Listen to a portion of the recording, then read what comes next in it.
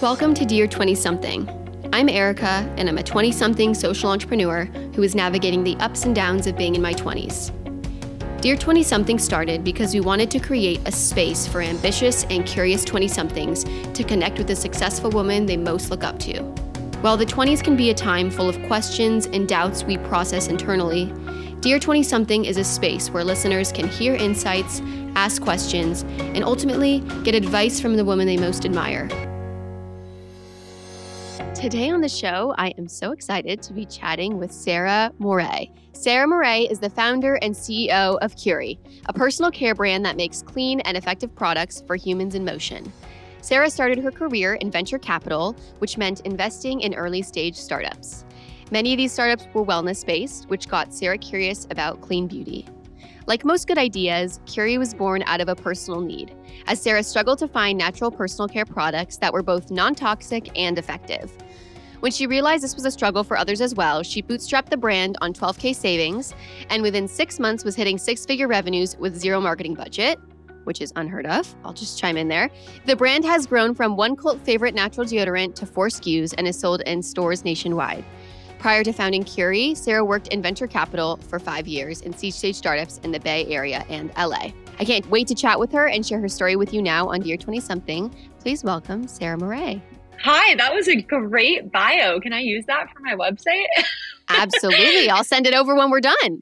That was so well written and summed it up perfectly. I love it. Yeah, it's so great to read your story, and I'm so excited to dive in. Before we get into the details, though, we do like to start our show with a little light question to kick things off. So what is something new that you learned in this past week? It could be maybe like a book you read that you love, maybe a stat about clean beauty if we want to go really on brand, TV show you're loving, whatever it can be. Something new you learned this past week. Oh my gosh. Well, we aired on Shark Tank last week. I think 9 days now since we aired on Shark Tank. And this past week I have been buried in customer service emails. We're sold out of our products, so trying to get back in stock. So I have not watched any TV, read any books, or done anything for myself in the past week. I think the main thing I've learned is I probably should have ordered more inventory before we aired on Shark Tank.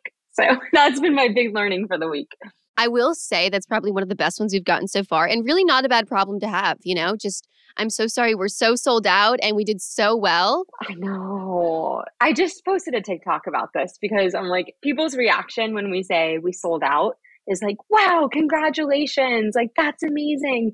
And as a business owner, you're like, yeah, but it's also a terrible thing because then we have subscribers that have subscriptions that we have to figure out how to get them their products.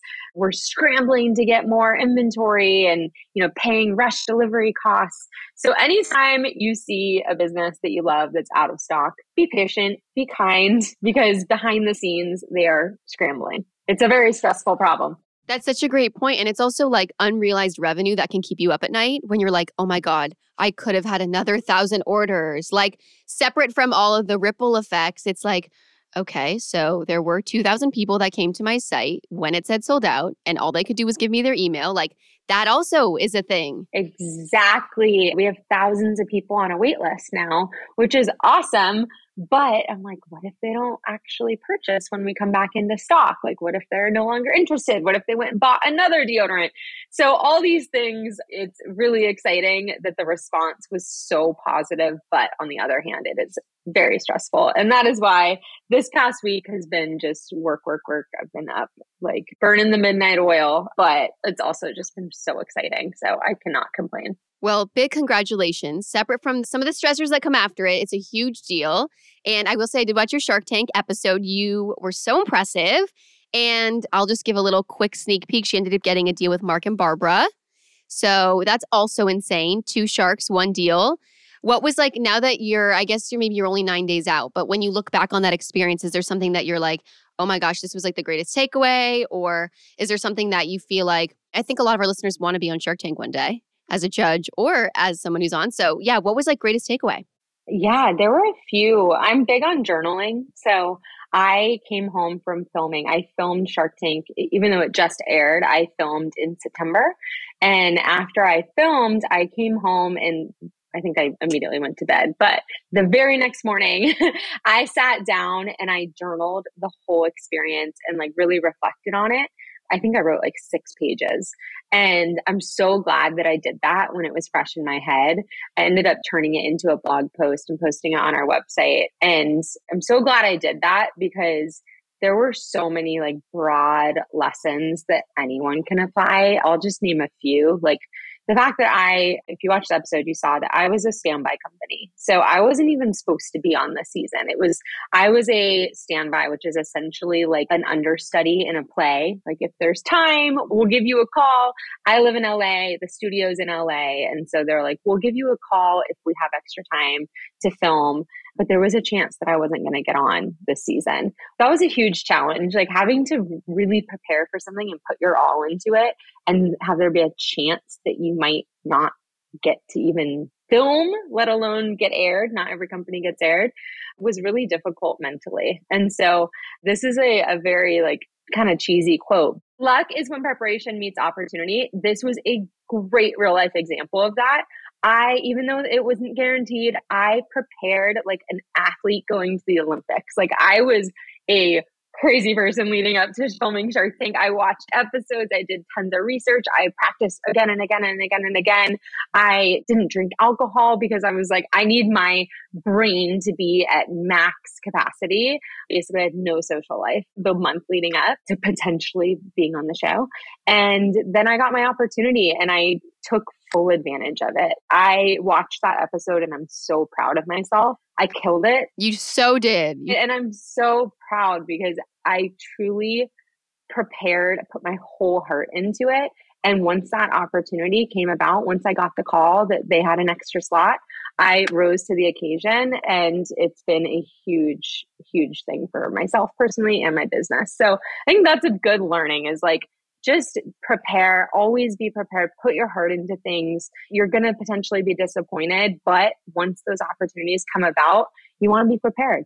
And I'm really glad that I like put my all into it instead of being like, I might not get to be on, so I'm going to half-ass it. Like, no, I acted as if I was definitely going on the show and it really paid off. Yeah. And we talk about opportunity, but I would argue this would be a life-changing opportunity.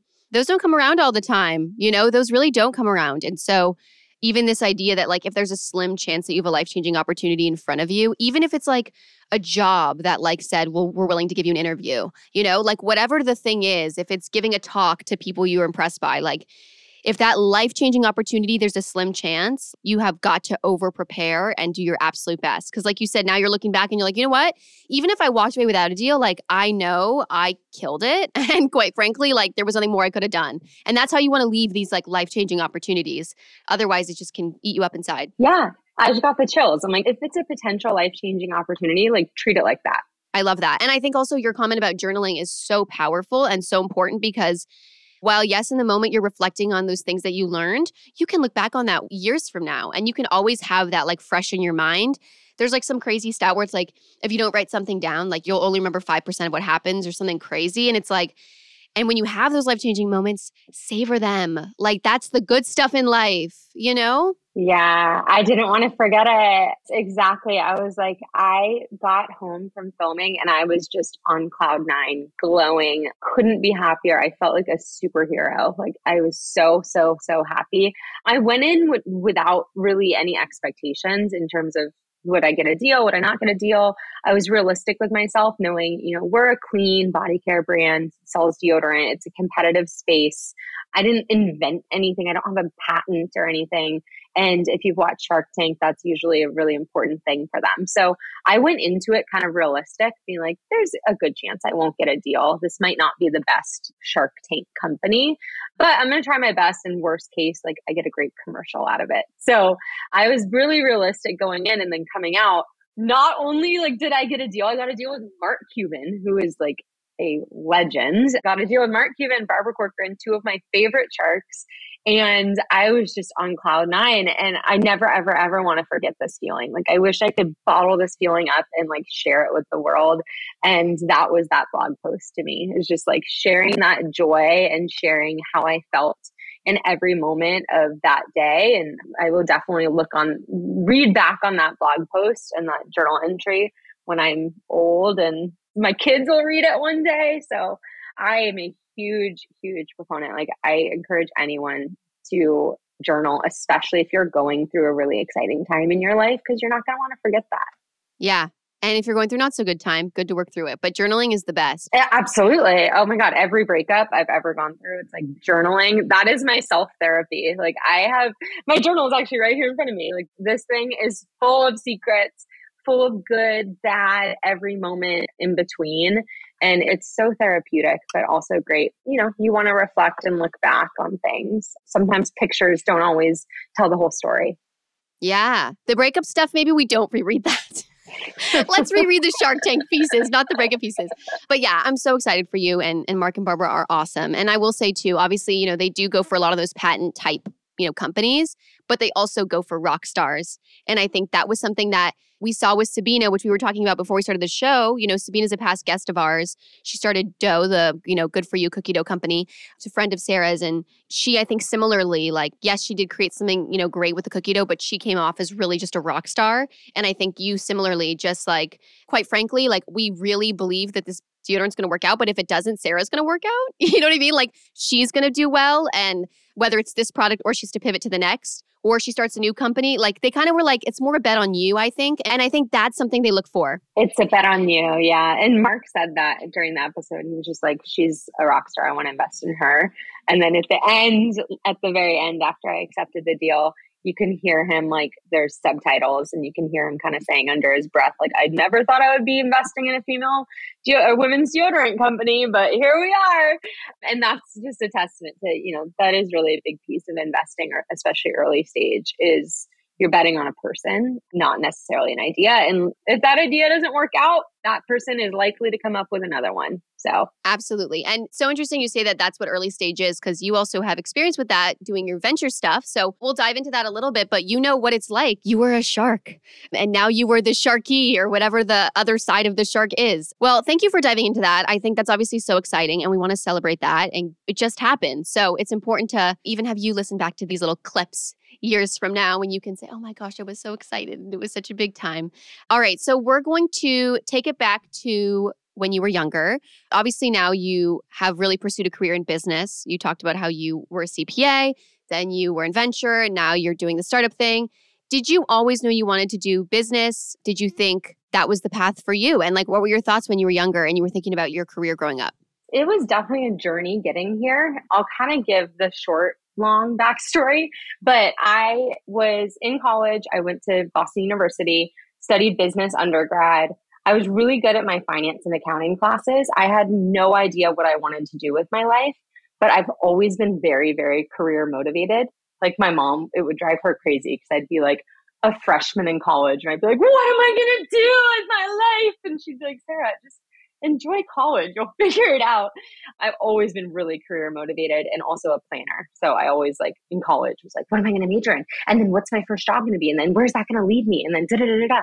So in college, I was really good at finance and accounting. I went to BU on the East Coast. So there was a big focus on like investment banking and consulting and all of that. And so I kind of wish that I had more exposure to startups, because I think I probably would have landed in the position I'm in a little bit earlier, but everything happens for a reason. And I think my journey now in hindsight totally makes sense. I graduated college, got my CPA license, certified public accountant, worked for a big four accounting firm, hated it, like absolutely hated it. But of course it gave me a really great foundation in finance, and also just like taught me really great work ethic. As an auditor, you're working crazy hours. And so that kind of got that. I had a really good work ethic and I had a good foundation in finance and accounting, which is very important as a startup founder.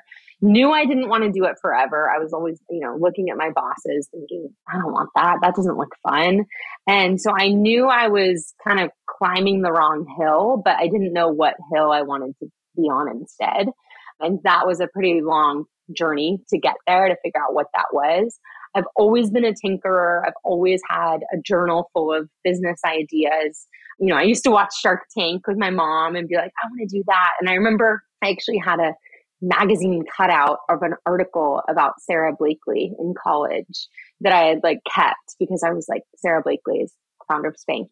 And she was kind of like my idol. I think she's everyone's. She's unbelievable. Oh, I love her. I love her. So I definitely looked up to her and was like, I want to do that. I want to do that. But couldn't really figure out how do I get from here as an auditor to there as an entrepreneur. It just seemed like such a huge leap. And I think also dealing with some like self-limiting beliefs where I was like, why me? Why could I? I wouldn't be able to do that. Like Sarah Blakely must be some special breed of human. Like that could never be me. So I think an important step career-wise between being an auditor, being a CPA, and being an entrepreneur was the 4 years that I spent working in venture capital. It was a very important stepping stone to entrepreneurship because I got a job at a venture capital firm that was growing. We had just, had this huge exit. We're investing in these Silicon Valley startups and got a job there doing back office accounting for them.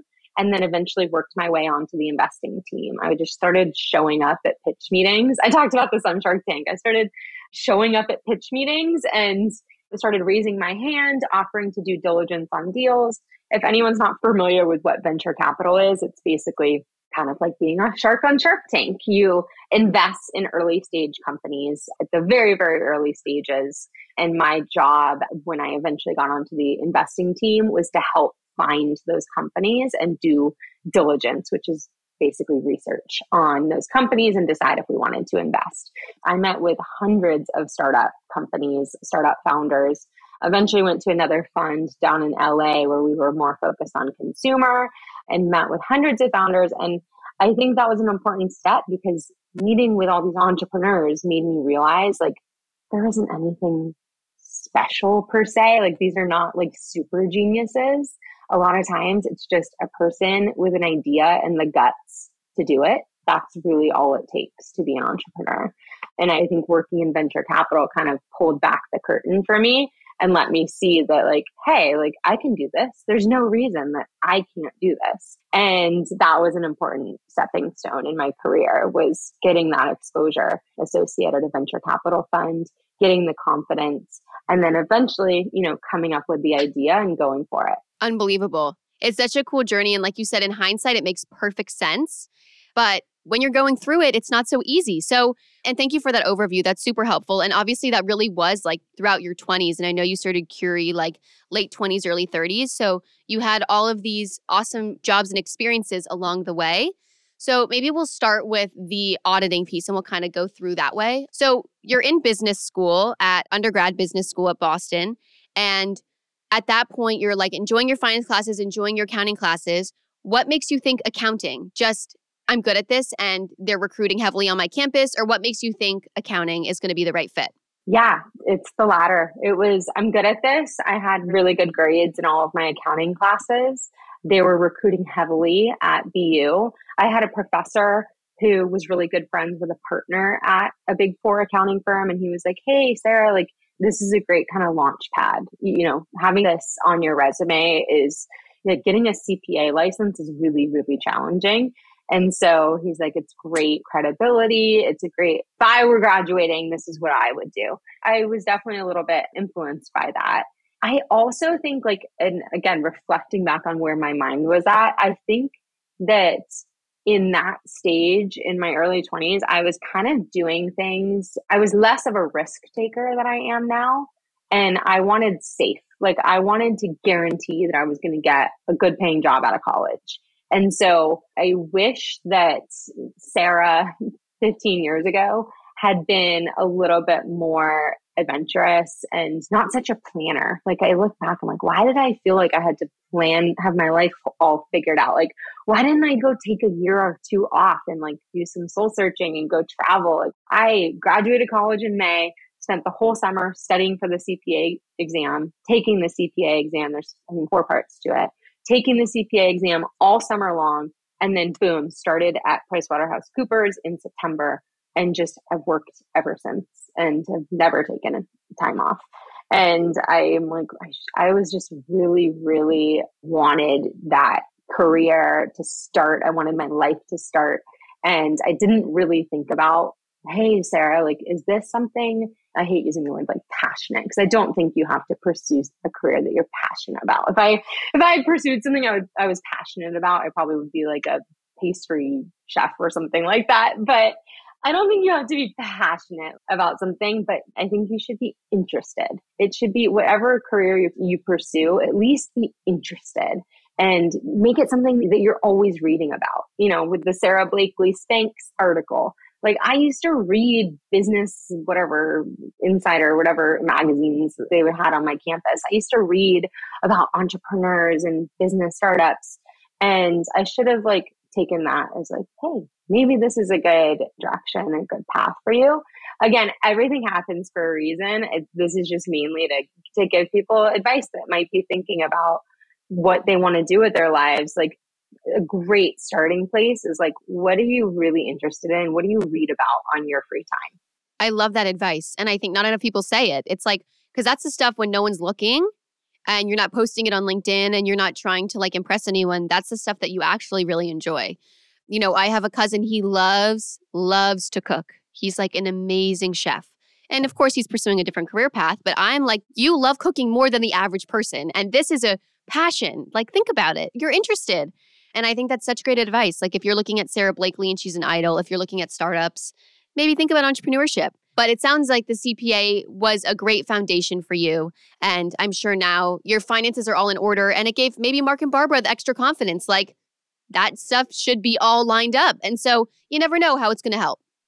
Exactly. No, I'm so grateful for every step in the journey, even all the zigzags and everything, because I do have a great skill set that now it makes a lot of sense looking back. Getting my CPA license and having that experience of crossing T's and dotting I's. I'm meticulous, I'm detail oriented, and I'm good at, I can balance my own books and, I know how to manage finance. I know how to build a financial model. And then the venture side, that gave me the confidence and the exposure to entrepreneurship. It also showed me entrepreneurs at work and what was working, what wasn't working, how to do things and how not to do things. And so it all makes sense looking back. It's all oh, this beautiful journey. But along the way, I was definitely lost for a long time, especially during my years in accounting, where I was what am I going to do? I don't want to do this, but how do I get out? And I remember I was applying for jobs. This is before venture capital. This was very early in my career. I was I need to get out of here. I remember applying for jobs at startups because again, I was I like startups. That sounds fun. But then I kept getting pigeonholed into accounting. I would apply for a role at a startup and they'd be yeah, we're hiring an accounting manager. And I'd be ugh, I don't want to do accounting. That's why I'm leaving. And so I was super frustrated and felt a little lost for a couple of years because I was this isn't it. This ain't it. But I don't know how to make that jump into something else. I feel I'll be stuck in accounting forever. What have I done? And there were many years that I felt that way. That's so interesting to hear you say that because when we typically think of startups, we think, oh, you touch everything. If you're the finance person, you're doing the accounting for this, you're doing the budgeting for the marketing, but it sounds like it was a little bit more pigeonholed. What about venture? Or maybe it was just this one job specifically was the thing that made you make that jump. And maybe was it a promise that you would see more? Maybe was it what was that thing that you finally said, okay, this is the next step and it is breaking out of accounting in whatever way you wanted to? So I learned what venture capital was by, again, follow your interests. What are you reading about? I was following TechCrunch and that led me to all these blogs. I don't think they do it anymore. Blogging is not as common in venture, but at the time, a lot of top VCs had blogs. So Ben Horowitz from Andreessen Horowitz had a really popular blog. Bill Graham, I think, had a blog. All these VCs had blogs and they were talking about venture capital and entrepreneurship and startups. And I somehow stumbled upon these blogs and I would read them religiously. And it was just so exciting to me, being a venture capitalist, you have the opportunity to find the future Google or the future Facebook and see it grow and spot these opportunities and trends. And it was so exciting to me. So I was I want to do that. I was still in Boston at the time. So I was I need to move to Silicon Valley and I need to go work for one of these venture capital funds. And so I actually found a recruiter in San Francisco and was hey, I want to work at a venture capital fund. I'll take whatever job I can get. It's very, very hard to get an investing role. at a venture capital fund. So I was realistic with myself and was like, I'm probably not going to get an investing role, but I think like if I can just get my foot in the door, I'll find a way to get on the investing side. That was my plan. It ended up working out. It worked. Good planning. Good planning. It's definitely not the norm to go from back office accounting to investor, but I was really motivated and that was my plan. I think I just, I manifested it. I was like, I'm going to move to San Francisco. I'm going to get a job at a venture capital fund. I'm going to impress them and they're going to want me on the investing team. And that's what's going to happen. And I did it. I flew to San Francisco, interviewed, ended up getting a job at a venture capital fund called Formation 8, which had just invested in Oculus, and Oculus was acquired by Facebook. So that's how venture capital funds make money, is by investing in a startup and then it either IPOs or gets acquired. And so the fact that Oculus got acquired by Facebook was a huge deal. The fund was on fire. We were so this hot new venture capital fund. And I ended up getting a job as like finance and accounting manager. And I, again, put my all into like that quote that I butchered, luck is when whatever meets opportunity. Yeah, preparation meets opportunity. Yeah. I had prepared. I had read for years these venture capital blogs and done research and read case studies on startups. And so I was prepared and I went in, did the job that I was hired for, even though it wasn't exactly the job I wanted. And then just started trying to insert myself into the investing meetings, raising my hand, being like, hey, I'll help, analyze this company's financial model. Like, I know how to do that. And eventually the partners like recognized that. And I ended up getting to work as an associate at a venture capital fund. It worked out. It's unbelievable. I think it's tenacity, and like you said, I wish I wasn't such a planner, but like I'm hearing you now, I'm like, you know what? Your planning paid off because like you knew that you could weasel your way in. So yeah, maybe you say like at times my planning was a little too, rigid or whatever, but like your planning has led to your success. And like definitely I think you seeing that and manifesting it was so huge. And like you said, venture's not easy to break in your 20s. I actually am jumping over to venture capital myself. No way! That's so exciting. To anybody listening, getting a job in venture capital is so hard. It's every graduate from Stanford and Harvard, every genius out there wants to work in venture capital. So you're competing against some of the smartest people. And there aren't that many roles. There's not that many venture capital funds. There's not that many junior level roles within a venture capital fund. So Erica, the fact that you got a role at a venture capital fund, like huge congrats. Like that's such a big deal. Oh, thank you. Thank you. Thank you. And I also think that being a woman in VC is like a whole other topic. Like, I think for me, and this is why I have the show and why I'm so excited to chat with you, is just there's no woman in venture at all. So I think even separate from the fact that it's there's not many spots when you're younger, it's also like it just swayed to women doing it. There's not that many women.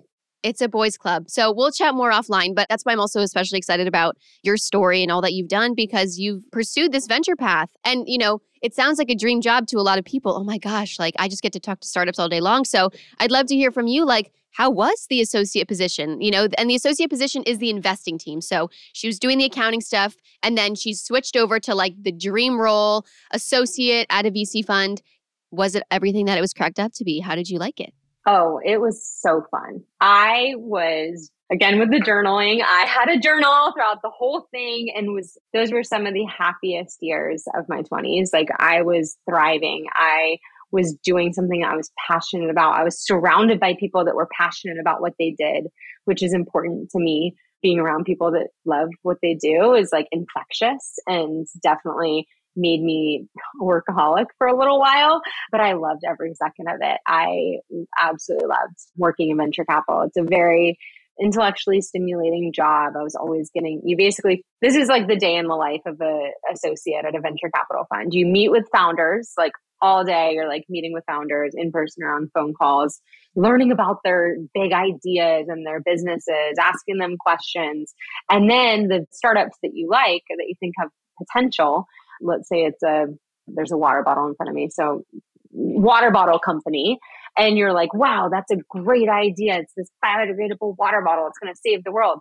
Then you spend the rest of your day researching that industry, and you get to talk to people in the industry, ask them all the questions about the industry, get to like dive in on the numbers.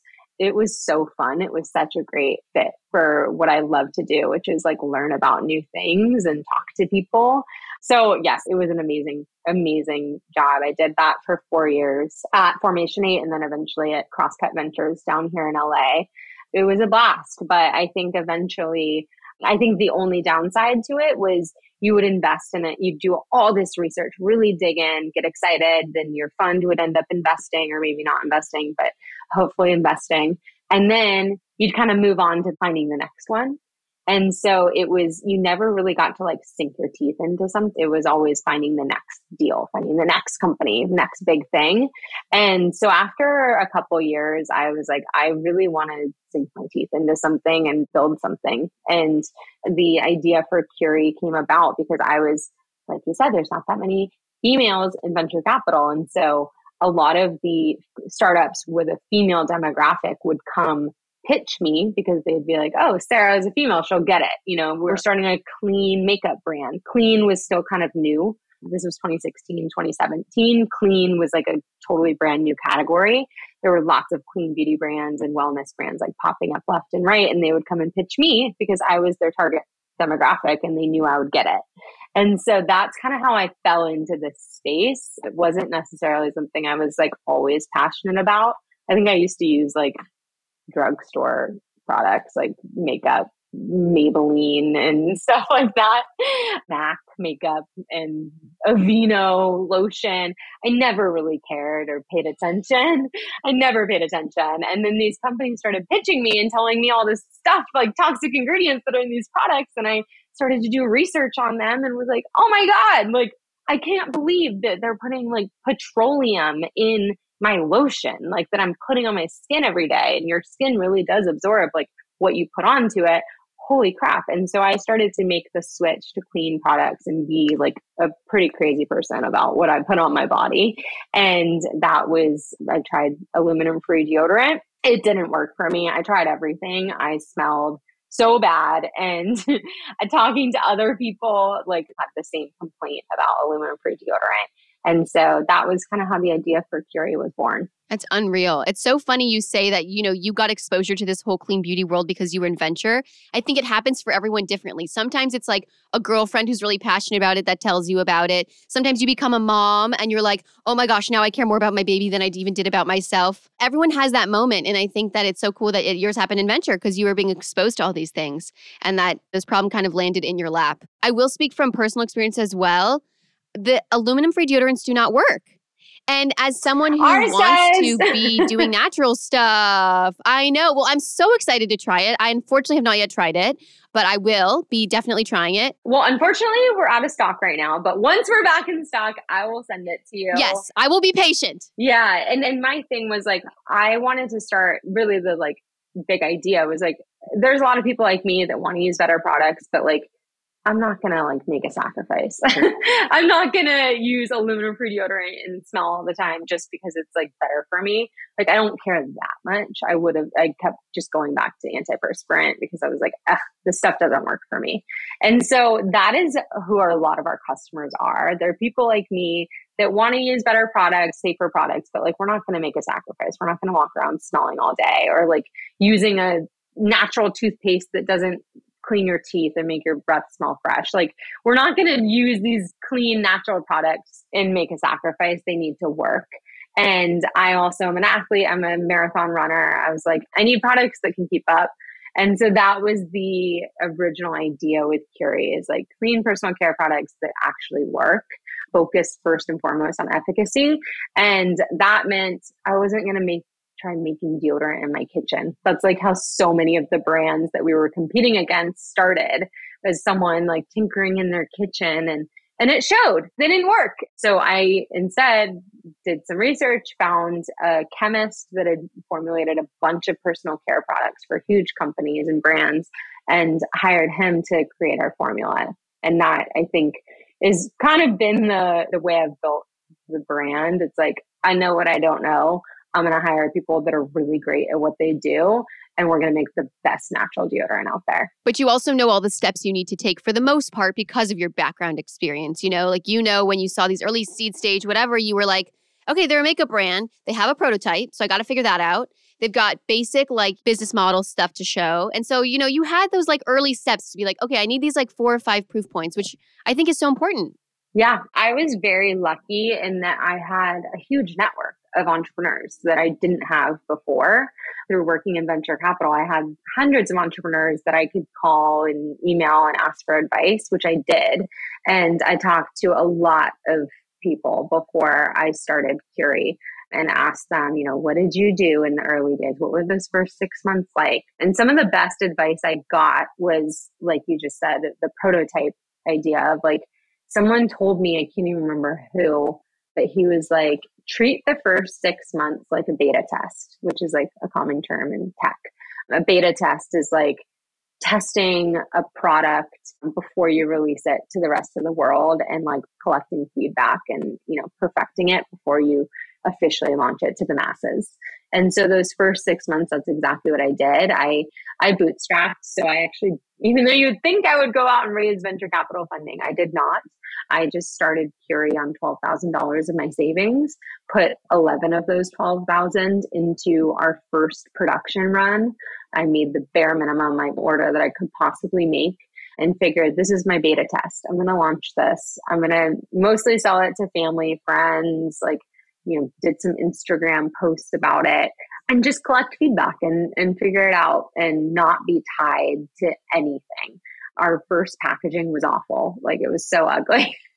I designed it myself on Adobe Illustrator, and I'm not a designer, but I was like, this is a beta test. I'm not going to spend my money on paying a design agency to make this beautiful branding and packaging when I don't even know if our customers are going to like the product or if they're going to want to change it. Maybe they don't like the scent. Maybe they don't like the texture. I knew that we were just going to be this first 6 months just collecting feedback and then changing the business based on that feedback. And so that was some of the best advice I got was treat the first 6 months like a beta test. Don't pour your money into beautiful, perfect packaging because you're probably going to want to change it. That's amazing advice. I think every entrepreneur needs to hear that. And I'll double down on that. Beta test for 6 months.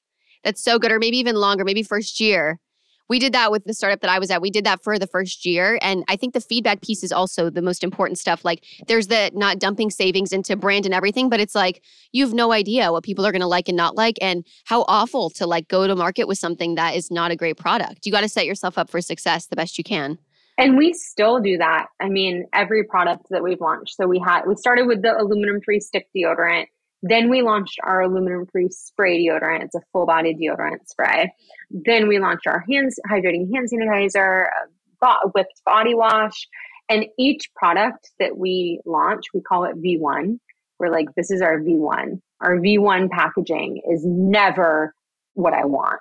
It's our V1 packaging for our spray deodorant was these crappy bottles with a label on it. And it was not the most beautiful, but it got the product out there quickly into people's hands. And we collected feedback, listened to what people were saying about it, and changed our formula, changed the name of the products, changed a lot. And same with the clay detox mask, our V1 packaging wasn't perfect, but let's get it out there. Let's start collecting feedback.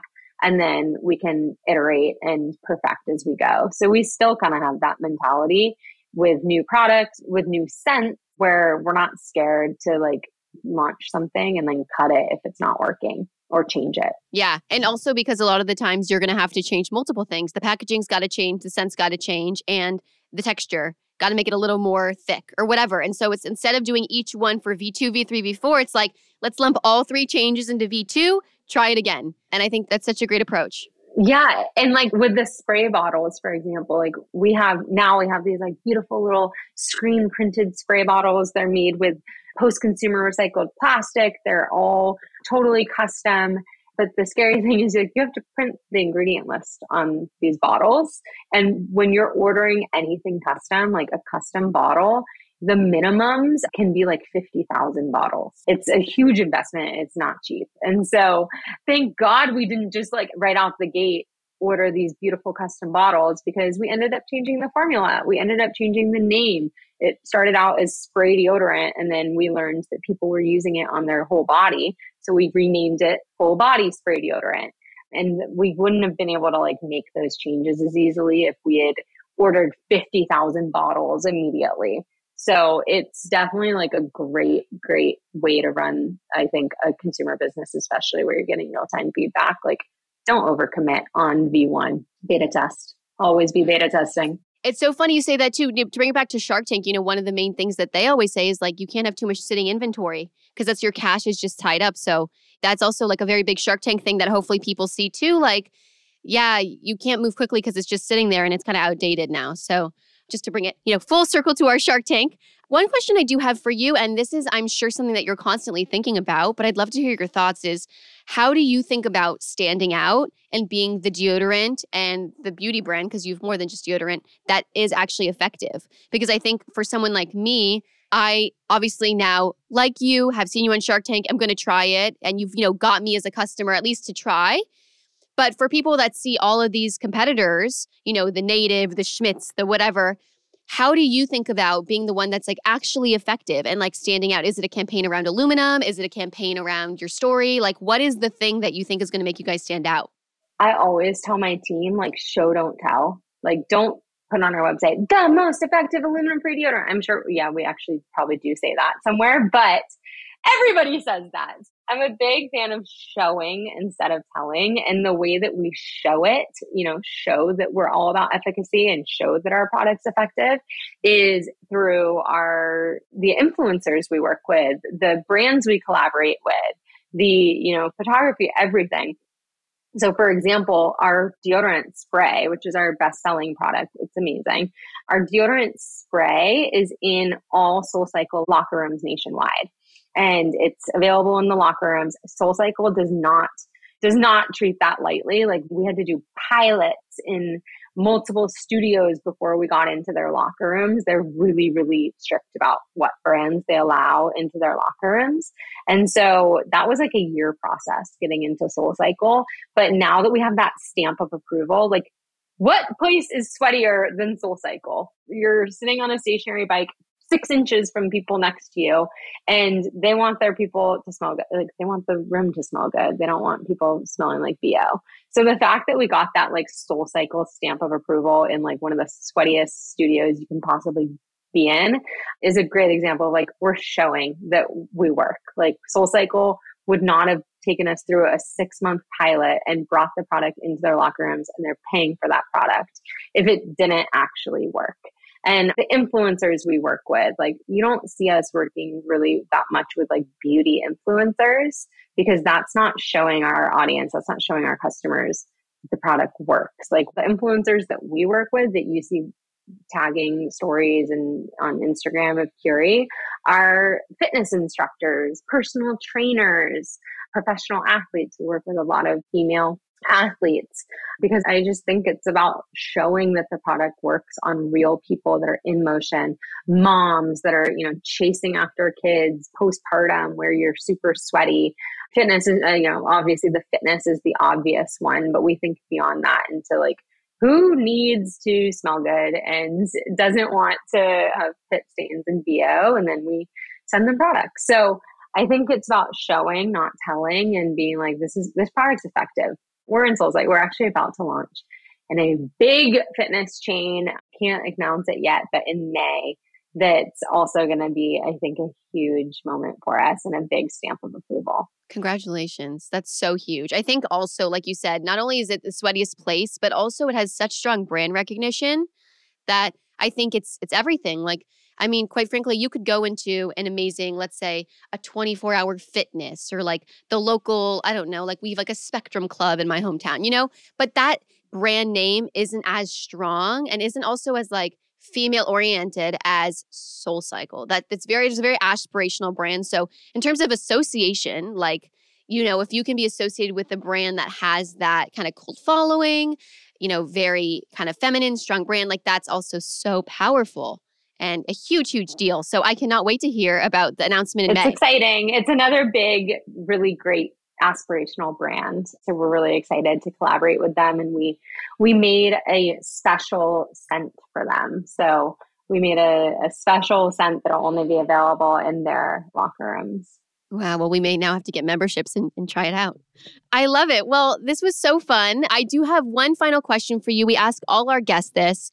Obviously, so many tips you've shared throughout this conversation, many of which also for entrepreneurs. If you're an entrepreneur, send this to your entrepreneur friends. The question I'm going to ask you is just what is that one piece of advice, entrepreneurs or not, that you would give to all 20-somethings across the world? There's so much, so much. Read my Shark Tank blog post full of advice. But I think one of the biggest piece of advice that I think also applies to people who are not necessarily entrepreneurs is, and this is another Shark Tank lesson from all the reflecting I've done, is like knowing your worth. I really encourage people to like know their worth, and knowing your worth is not in terms of business and in the workplace, can sometimes take a little bit of research. Like talk to your peers. If you're working at an investment bank and you're not sure if you're being paid less than your peers, like get coffee, get drinks after work, start asking people, be curious and figure out what you're worth, whether it's a business, me going on Shark Tank, that was a big thing that I've gotten a lot of kudos from people in my DMs that they're like, you knew the worth of the business and you did not back down. And I was like, I went in there, they tried to negotiate down with me. And I was like, no, this is what the business is worth. I know what we're worth. I know what our potential is. And I ended up getting exactly what I wanted. But it wasn't just something I pulled out of thin air. Like I knew what our worth was because I did the research. I knew what comps were for similar companies. I talked to VCs to understand what a fair valuation was. And so that's, I think, a big lesson is like, know your worth, do your research. Like it shouldn't be just based on nothing, and fight for it. Don't accept a job that if you think you deserve equity in that startup you're about to go hustle and build, like ask for it and know how much you're worth. If you're trying to get a raise or a promotion, like know how much you're worth and don't accept less. I love that advice. That's so good. Know your worth. Another Shark Tank lesson among many. Know your worth. And I think another one, I'll add a little bonus one, is like timing is everything. There's been so many things that have happened to me with my business, with Curie, that have been incredible. Getting on Shark Tank, getting into Nordstrom, launching with QVC. And all of those things like started with a no. I applied for Shark Tank the year prior, got a no, and then applied again and got on. We've tried to get into Nordstrom 4 times, got no's, and then finally got a yes. So that's another lesson that I've learned over and over again is it's all about timing and being persistent. And turn those no's into yeses. Yes. And a no is not a no forever. Yeah, that's so huge. I think it's so important to hear that. And for you to share too that like all these things that look incredible on social media that you were able to share on Shark Tank, they started with no's. And like people need to hear that. Like it does not happen on the first yes most of the time. It really requires persistence. It's so true. I'm going to go film a TikTok on that right now. I'm just like, it's not. And I think like you tend to, and I used to do this. Like I used to, if someone said no to me, early in the business, it would be like a gut punch. I'd be like, oh, we're like terrible. We're never going to succeed because XYZ retailer said no to us. And now when someone says no, I'm like, all right, great. And then I follow up in 6 months or follow up a year later. I don't take no's as like a no forever anymore. And I also just like don't take it personally because sometimes the timing's not right. I love that. But that takes practice. And I think that's also good to hear is that in the beginning wasn't like that for you. And now it's like, I'm good. I got it. And once you get used to it, you're like, anyone can reject me. I don't care. I'll move on to the next person and come back to you and circle back, you know? Totally. Rejection used to hurt so bad. It was like, it would derail me. If I got a no, especially something I really wanted, it would, ruin my day, sometimes my week. And now it just like rolls right off my shoulder because I'm used to it. So I think it does like take practice and getting rejected. Like as an entrepreneur, you're going to get rejected over and over and over and over again. But I think it's also a lesson for people that are, might be at a job and they know they should ask for that raise or that promotion, but they're scared they're going to get a no. what do you have to lose? Like that has helped me a lot in thinking about just going for it, where I think about the worst case scenario. And in most cases, the worst case scenario like is maybe a little bit of embarrassment or like, oh, like that was like kind of an awkward conversation, but that's really not that big of a downside. So I think it's a great practice for anyone, especially in your 20s, to just get used to getting rejected, because getting rejected is part of life. And the sooner you can just like get desensitized to that feeling, the bigger risks you're going to be willing to take because you're not scared anymore. I love that. That's so good. And most people are so concerned about themselves anyway. They're not caring about how embarrassed you are. They're literally just like in that conversation, they are thinking about what they're having for dinner that night. Like it's not as big of a deal to them as it is to you. So, well, thank you so much, Sarah. I'd love for you to share with everyone where they can buy Curie when you are back in stock. But by the time this airs, hopefully you will be. And then also where they can follow your journey, especially if they're an entrepreneur, 20-something, and they want to see your lessons and maybe your TikToks. Yeah. So you can buy our products at curiebod.com. We will be back in stock end of April, beginning of May with our stick and spray deodorant. Spray deodorants are best-selling product. It's amazing. Everybody should try it. I use it every day. You can find us on Instagram at curiebod. You can also find us on TikTok at curiebod. And then me personally, Sarah J. Moret on Instagram and TikTok. I'm most active on TikTok. I love TikTok. And I share all types of business advice and strategies and analysis on my personal TikTok. So you can find me there, Sarah J. Moret. Amazing. Well, thank you so much for coming on. What a pleasure. It was so nice to meet you and get to chat today. This is so much fun. Thank you for having me. Thank you, everyone, for listening. If you enjoyed this conversation, you can give us a follow over at Dear 20 Something, anywhere you get podcasts.